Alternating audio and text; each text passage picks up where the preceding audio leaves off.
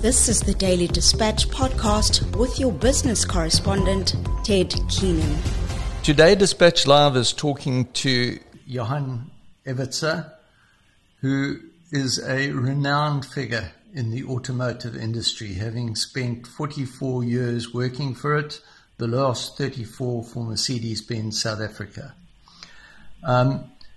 Johann, to try and do a podcast of up to 7 minutes on your career would be doing you an injustice. However, you've revived your academic career and you're currently involved as a PhD student at Rhodes University. And what you're exploring is the broader collective bargaining in the South African automotive industry and as a strategic contribution to the sustainability of the industry. What, if we were speaking in 6 months' time, would you have achieved? Because the goal is enormous, but the rewards are even greater.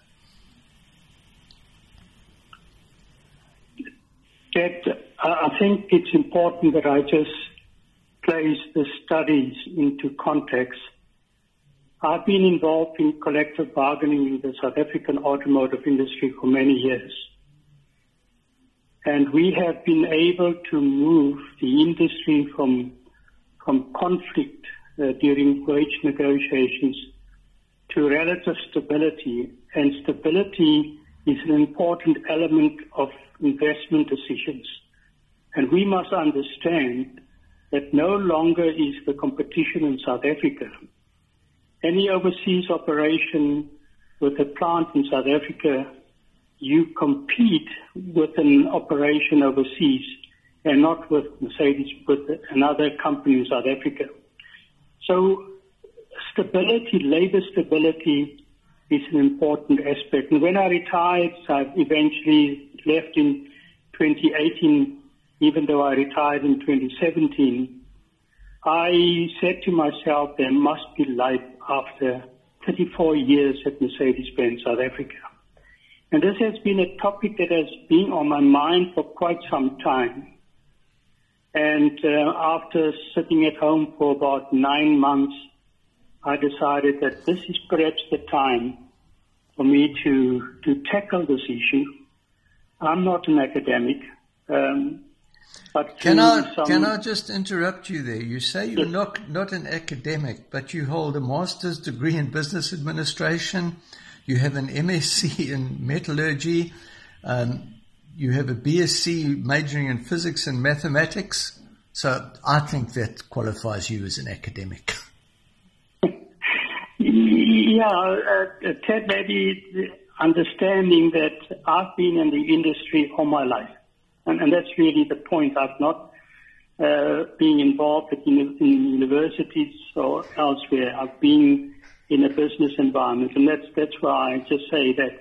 And I thought this is perhaps the time that I can look a little bit broadly at the industry, and the focus of my research would be: is there scope to look differently at collective bargaining? Not just every third year we get together to focus on the bread and butter issues, but where do we start talking about the long-term viability issues?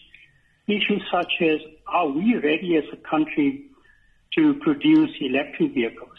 What is required from labor? What is required from the stakeholders of the industry, right to government, to produce this vehicle?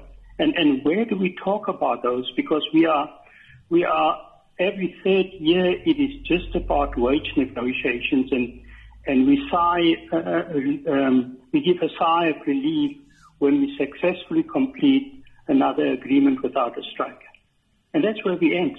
And then it's business as normal. But my view is it can't be business as normal. If we want to have a sustainable industry, create jobs, create employment opportunities for the youngsters coming out of school at universities and technical institutions, we got to look at how do we expand this industry, which is already a major contributor to the GDP of this country. And this is where I'm interested in this. I probably will be turning 70 when I finally hand in my thesis and graduate hopefully next year.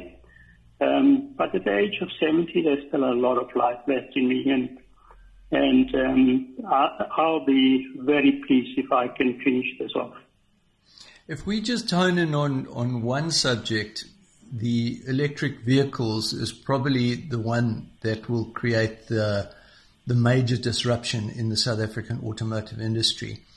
The target, the international target, was to scrap the internal combustion engine as an export by 2030. But listening to a talk from Johnny Goldberg this morning, he was saying that it's looking more like 2050 before the world can get its act together. Would you concur with that? I would concur with Johnny. It's going to take some time. So in the meantime, we're probably going to run two types of power engines at the same time. So we will have the electric vehicle and the internal combustion engine running at the same time. And gradually, as we build up the expertise, remember, electric vehicles is a new concept, and currently what you can achieve on one, let's say, tank full is still limited. And in a country like South Africa, where we travel vast distances, an electric vehicle it's going to be not that easy. So perhaps the final phase out of the internal combustion engine will be quite late, and maybe Johnny and an individual who's been with the industry for a long time, I kind of agree with him that it's going to take quite some time.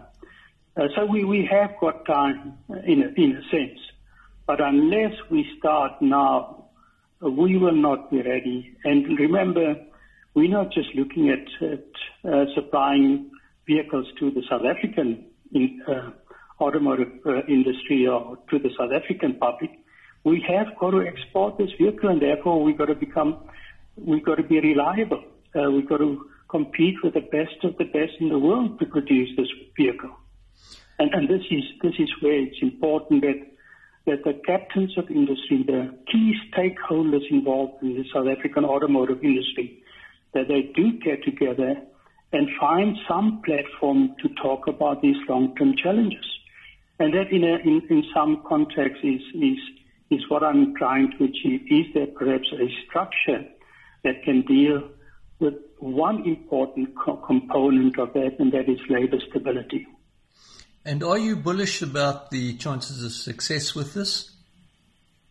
I am bullish, Ted, if you think of where we've come from. When I joined the automotive industry, and I think in 1989 when I joined here, I walked right through striking workers.